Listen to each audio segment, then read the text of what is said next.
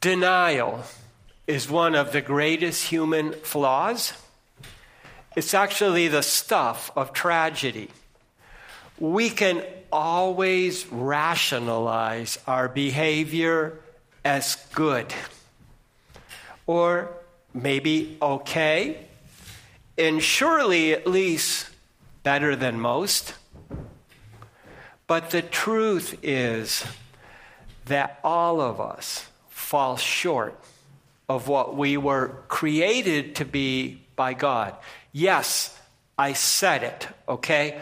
We are all created by God to be his ambassadors, as we heard 2 weeks ago from Scripture. Now, I know this puts me in a minority in the United States, and especially in the Commonwealth of Massachusetts. But it really doesn't matter. God does exist. God did make us, and he makes the rules for us to follow, to be blessed by him. And his rules are custom designed for us so that our relationships may flourish and prosper. Okay. Our first relationship must be with him. And then from our relationship with God flow all the other relationships we have. Whether it be relationships in our families, relationships in our communities, relationships in our service to others in his name, or the relationships that we build in our vocation. Now, we all know what that is, but that's Latin for the simple English word of our calling. What has God called us to be? Well, today we look at the family of Abraham's son, Isaac, particularly Esau and Jacob. That's who we're concentrating on, these two. Now, beginning with Abraham, this family puts the fun in dysfunctional. Okay, let me just give you a few highlights. When Abraham was 87 years old, some 12 years after he had left Ur of the Chaldees, he and Sarah still didn't have a son or any child whatsoever. So Sarah said, "Here, go into my servant girl Hagar." And she conceived, and Abraham had a son named Ishmael. Well, then 13 years after this, the son of promise, Isaac, was born. And already the older brother was poking fun at him, and Sarah commanded Abraham, send away the servant girl and her son. Okay, and then along comes Isaac. And after Sarah had died, and Isaac was about 40 years old, Abraham sent back to where he came from and brought had Rebekah brought to be married to Isaac. Okay? They had to wait 20 years for their child to be born. But then eventually, when Isaac was 60, they had twin sons. And Isaac favored Esau, his firstborn, because he was a hunter and a man's man. However, Rebekah favored Jacob, her younger son, because he was quiet, because he was staying at home all the time, and he might have even been a bit of a mama's boy, okay? So, as time goes by, before we came to the portion we read, Esau was famished one day, and Jacob had stayed at home and cooked some food, and he sold his birthright for the food. Now, today we heard how Jacob got Isaac's blessing through deception. Now, we didn't hear this part, but between the stealing of the blessing, and it wasn't really a stealing, but, he didn't do it right. Esau decided he was going to kill his brother Jacob. Rebekah got hold of it, and so she commanded her husband Isaac, send Jacob all the way back to my brother. Send him back to my brother's house. So, while this was happening early in the journey, we heard how Jacob had this dramatic and gracious encounter with the God of his father and of his grandfather. Now, we also heard from John's gospel at the end of the first chapter. By this time, a fifth man was following him, and that fifth man was Nathanael, who wasn't named in the two sentences that we heard read. But Nathanael came to Jesus with skepticism, and then Jesus told him something that he couldn't have known, and he begins to put faith in him. And then we heard it. It was the last sentence we heard read. Jesus tells all of his followers that they will have the same gracious vision and experience of God that Jacob had. And we'll get to that in a bit. But that is marvelous when we think about it.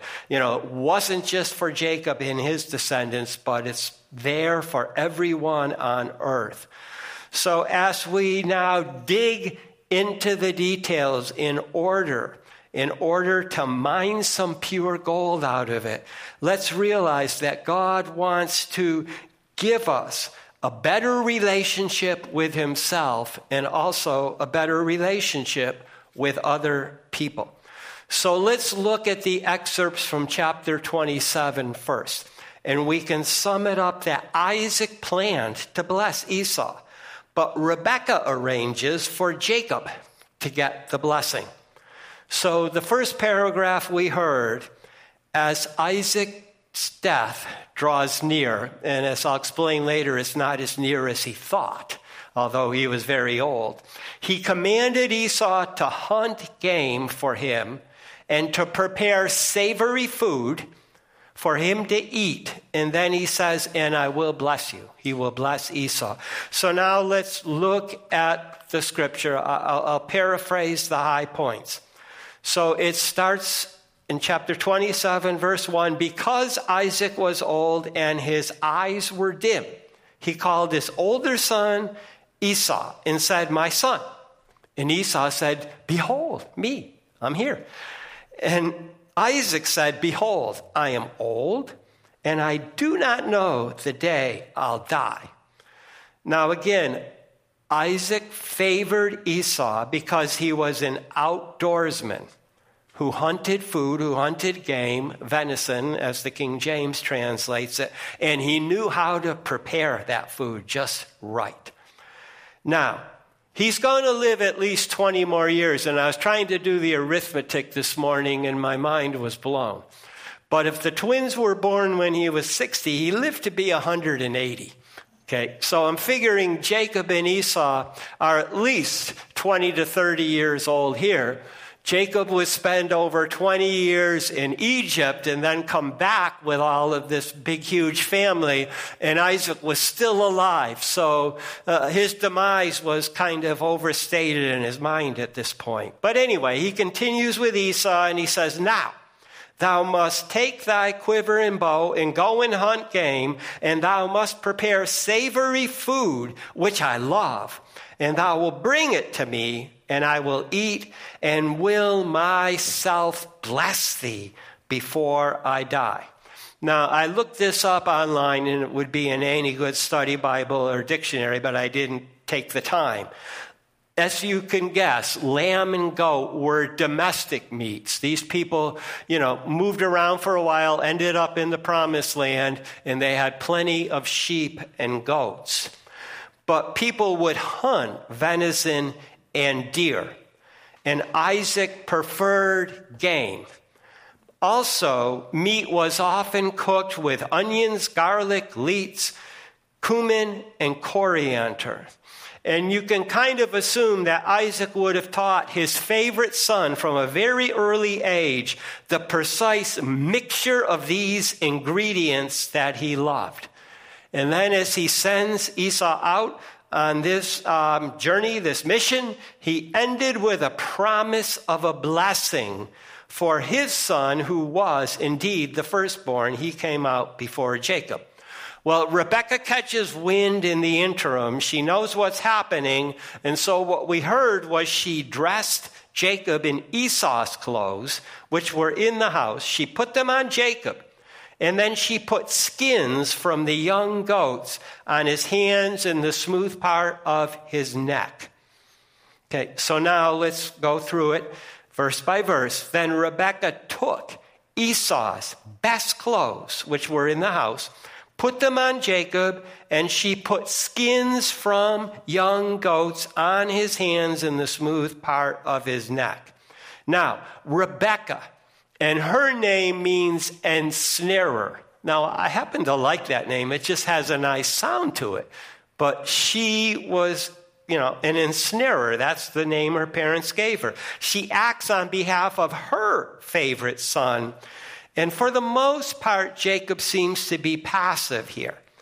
Now, Esau must have just gone out with the clothes he had on his back. His father sent him on a mission. He's going to get a blessing. So those were his ordinary everyday clothes, but he had other clothes that he had worn, and these get put on Jacob. Now also, if you look back at Genesis 25, Esau in Hebrew means hairy. And if you read the account of his birth when he came out first, it said his body was already covered with hair at birth. Okay, so she had to do something about Jacob, the smooth-skinned son. And so she put the hair on him from the goat skins with the hair. So she disguises her favorite son to get the blessing. And then she gave Jacob the savory meat and the bread, which she had prepared. Well, she's been married to Isaac 40 or 50 years by this point, so she absolutely must have known his favorite recipe. But she's using domestic meat, so she had to prepare it flawlessly. And what she's trying to do is take advantage of her husband's diminished faculties to trick him. And as I was going over this morning, I have to wonder the state of communication within their marriage. Anyway, Jacob greets his father, who asks him who he is. And Jacob says, he is Esau, thy firstborn son. And he said, I did as I was told, so thou must rise, sit, and eat of my venison, that your soul, thy soul, may bless me, will bless me. So as Jacob greets Isaac, who is expecting Esau at some point, but he knew he had to first, get the game, the voice is not what Isaac expected. And I know this from playing basketball. One time my coach said, why did you throw the ball at your teammate? And I said, because I know everybody's voice. And I knew he was down there, so I threw it to him. So Isaac's getting a little bit confused and wondering what's going on.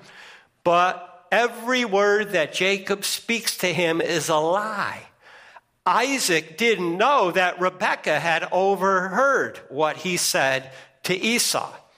So then Isaac wonders, how did Esau find this game so quickly?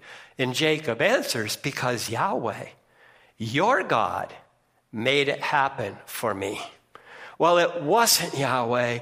And now Jacob lies again, but this time he brings Yahweh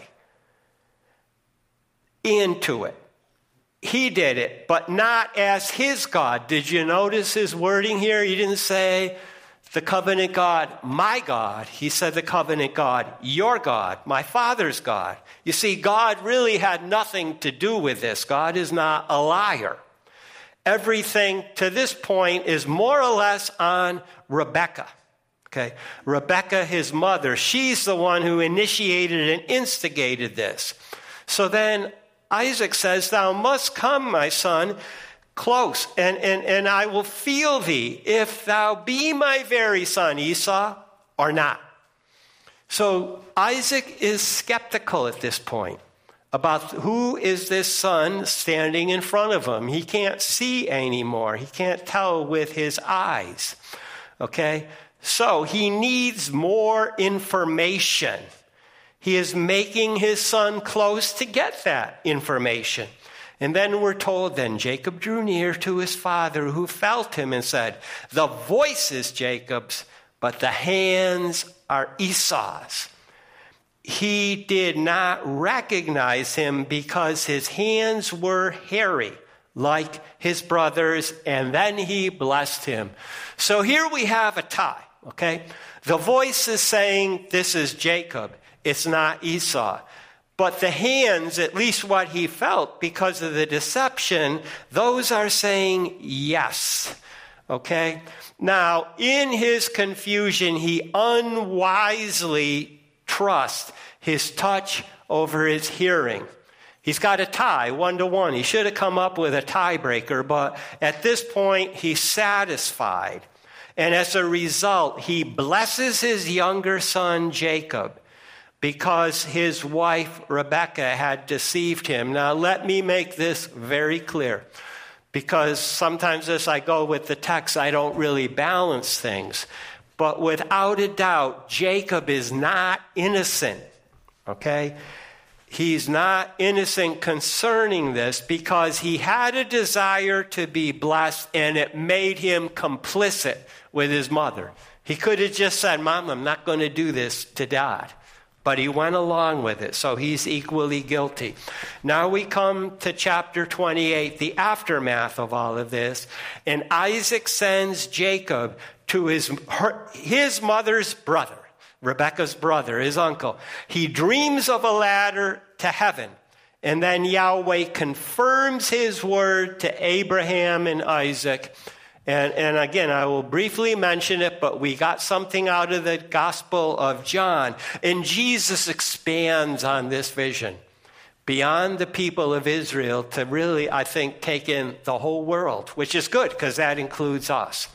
So the first part of the aftermath is that 2 days out from Beersheba, Jacob sleeps on a stone and dreams a vision of angels coming up and down on a ladder from earth to heaven.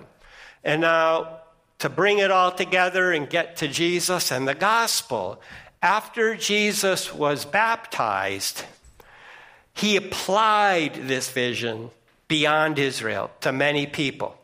So coming back to Genesis, then Jacob went out from Beersheba towards Haran, and he reached a place and stayed there because the sun had gone down, as we sang. And then he took a stone and laid it under his head and laid down.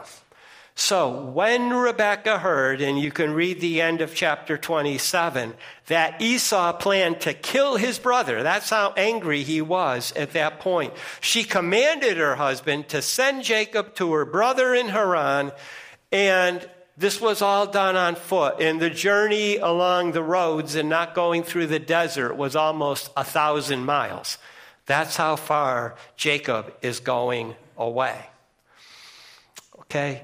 Now, in the wilderness of the Middle East, which was not sand the way we think of a desert, but mostly rocks and stones with no water, in that environment, Jacob could only rest his head on a stone. And then we're told, and here's where it gets dramatic, okay? Jacob dreamed, behold, open your eyes, pay attention. Okay, a ladder was standing on the earth and the top reached heaven. And behold, the angels of God were ascending and descending on it.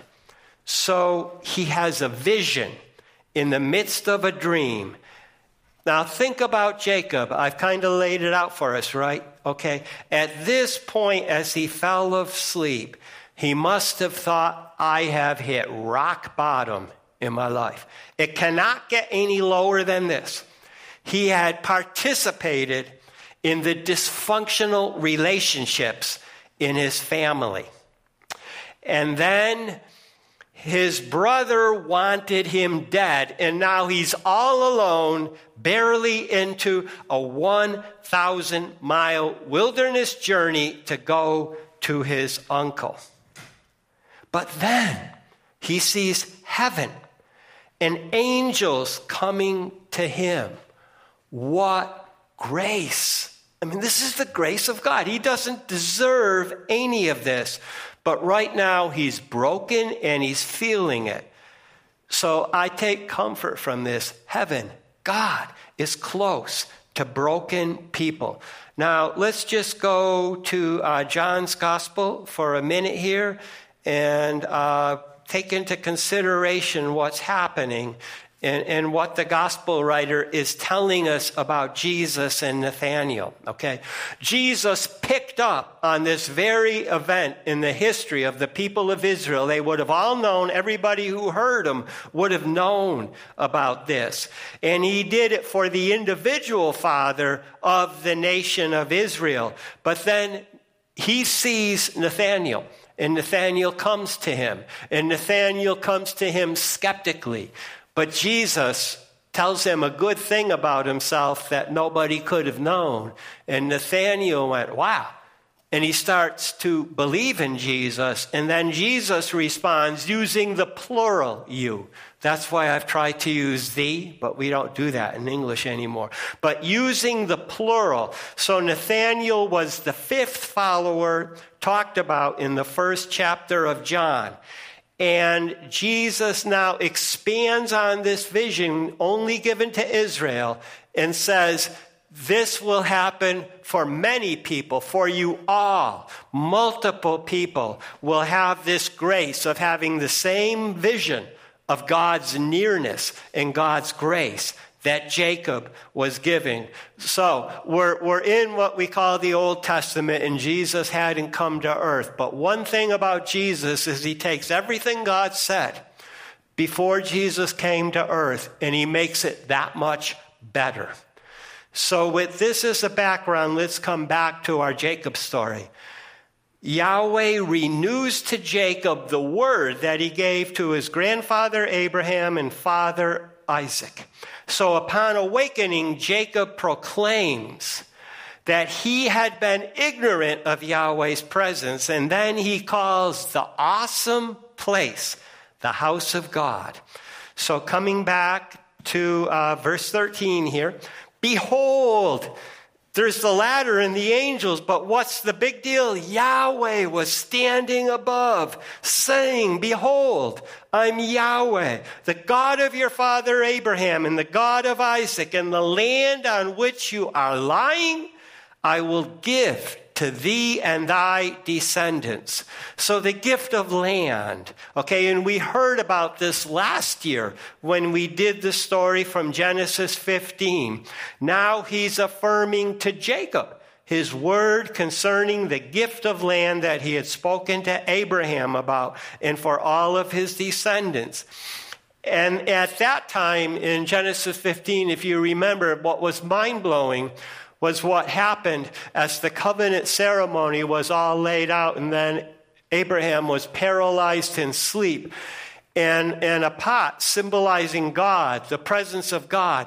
God said, if this covenant is broken, I will be the one to die, not those who break it. That glorious moment was what Abraham received. And now, even though Jacob is running from his sins and the consequences, Yahweh reveals himself to Jacob. God reveals himself even to those running from sin. God goes on. And your descendants will be like the dust of the earth spread out in every direction, and all the families of earth have been blessed by you and your descendant, your seed, meaning ultimately Jesus Christ. So this dust of the earth was one of the very first words of action that Yahweh gave to Abraham, all the way back in Genesis 13. But now it gets really heavy. And this becomes about us and what God has done since then. All families on earth will be blessed. Now, this is the fifth time in 3 generations. I heard a missionary in Boston saying something once, and he's, very close to a lot of rabbis, and he talks to Jews about Jesus.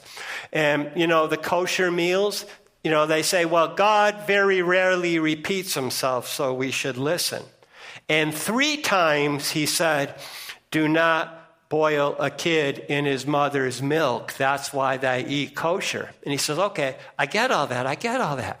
But what if I showed you something 5 times in the book of Genesis? What would you think about that? Would you think God was really serious about it? And it's there in your sermon outlines. This is the 5th time in 3 generations where God said, through the seed of Abraham, all people on earth will be blessed. People, this is for us, okay? This happened almost 2,000 years before Jesus came to earth, but God does not change. And this word is for us. So he gives it to a man who is running away from his sins against God and his twin brother. And what really blows my mind about this, but this is how gracious God is, he reveals himself even to those running away from their sin, trying to outrun their sin. But he goes on. God says, and behold, I am with thee, and I have kept thee wherever thou wilt go, and I have brought thee back, and will not leave thee until I have done what I have spoken to thee. This is the greatest word from Genesis to Revelation. I know how hard life is for people. Even before I went to seminary and became a pastor, sometimes we just don't get what we want and what we feel, what we desperately need. And I said, God, what can I tell people who are suffering? And then he showed me something that's in all 66 books of the Bible. And it's right here. The with us promise, the Emmanuel promise, God with us. This is the greatest word that God gives to people, especially his people. His continual presence with them, and that can sustain us. And then going on, he says, and I think this is an amazing comfort to know this. Let us never forget this. He does not leave his people alone. Now, he puts a little condition on here, but I think that lasts for our whole life, okay? Because he says, I will never leave you until I have accomplished all I have spoken to you. And that's for all people. What a revelation to Jacob. He still had plans for Jacob, despite all his sins, despite all his faults. Okay, what a revelation to Jacob of grace. And this is also grace for us. God reveals himself to those even who are trying to outrun their sins. And then we're told Jacob awoke. And he said, surely Yahweh is in this place, and I did not know it. Well, because of his sin, for which he was actually named. Jacob means supplanter. And he's now twice supplanted Esau.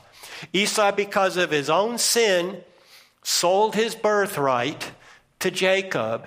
And now Jacob, with the help of his mother Rebekah, has received the blessing, which Esau could not have. So, he was seeking all along to supplant his brother, and he had succeeded. And that's why when he fell asleep, he was ignorant of God. Just ignorant of God.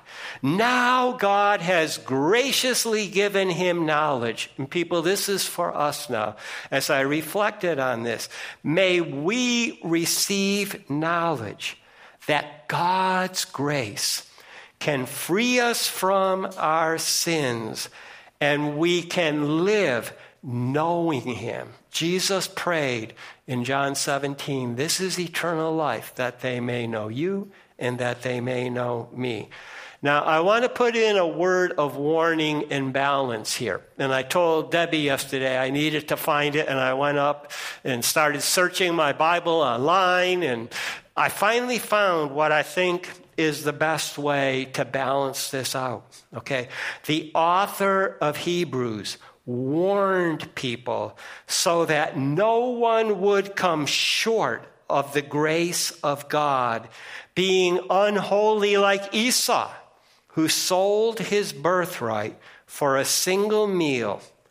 and who, when he desired to inherit the blessing, he was rejected because he found no place of repentance. Okay, that is Hebrews 12. So God is gracious. He's always offering us his grace. He's always offering us forgiveness and blessing. But what will we do with this offer? That's our responsibility. And if we give him a straight arm and push him away, we can lose all of this. So let us be careful. And we're told in closing from what we heard this morning, then Jacob was afraid, as well he should have been. And he said, how awesome is this place? There is none other like it. This is none other than the house of God and the gate to heaven. Awesome place. May we realize the true blessing that comes from being in the presence of the awesome covenant God and being in Christ as his adopted sons and daughters, close to him, close to each other. That is our awesome place. And he gave the name of the place Beth Elohim, the house of God. And it was only 2 days' journey out from Beersheba. So, you divide 1,000 by 30, and I think I figured out it's a big, huge number. I'm not going to try to do it in my head now. But here's another very important thing tying in with John's gospel. From this latter vision, Jacob believed God was his gate to God, or this was God's gate, Bethel. He named it when he was coming back from his uncle. But understand, Jesus is our gate or our door to God, John 10. So let us praise God, because Jesus revealed that he opens the door for all sinners, to any sinner that would come to him. So when God revealed himself to Jacob trying to outrun his sin, as I had said before I prayed, sometimes I'm embarrassed to confess my sin to God because I know it's so horrible and how could he forgive me? He can. That's what this teaches us. Now, people need to bless and be blessed. But unfortunately, people also deceive others to gain a blessing that they desire. And when this happens, the offended person may even go so far as to seek the life of the offender, and that will cause the one who has done wrong to flee in loneliness and discomfort. But the gracious God, who loves people, can and will reveal himself to the sinner. And that sinner may then come to him and acknowledge the presence of God and be saved by him and reverence him in awe. And God always reveals himself to those trying to outrun sin. What will we do about it? Let's come to him, receive grace and life in Jesus Christ. Amen.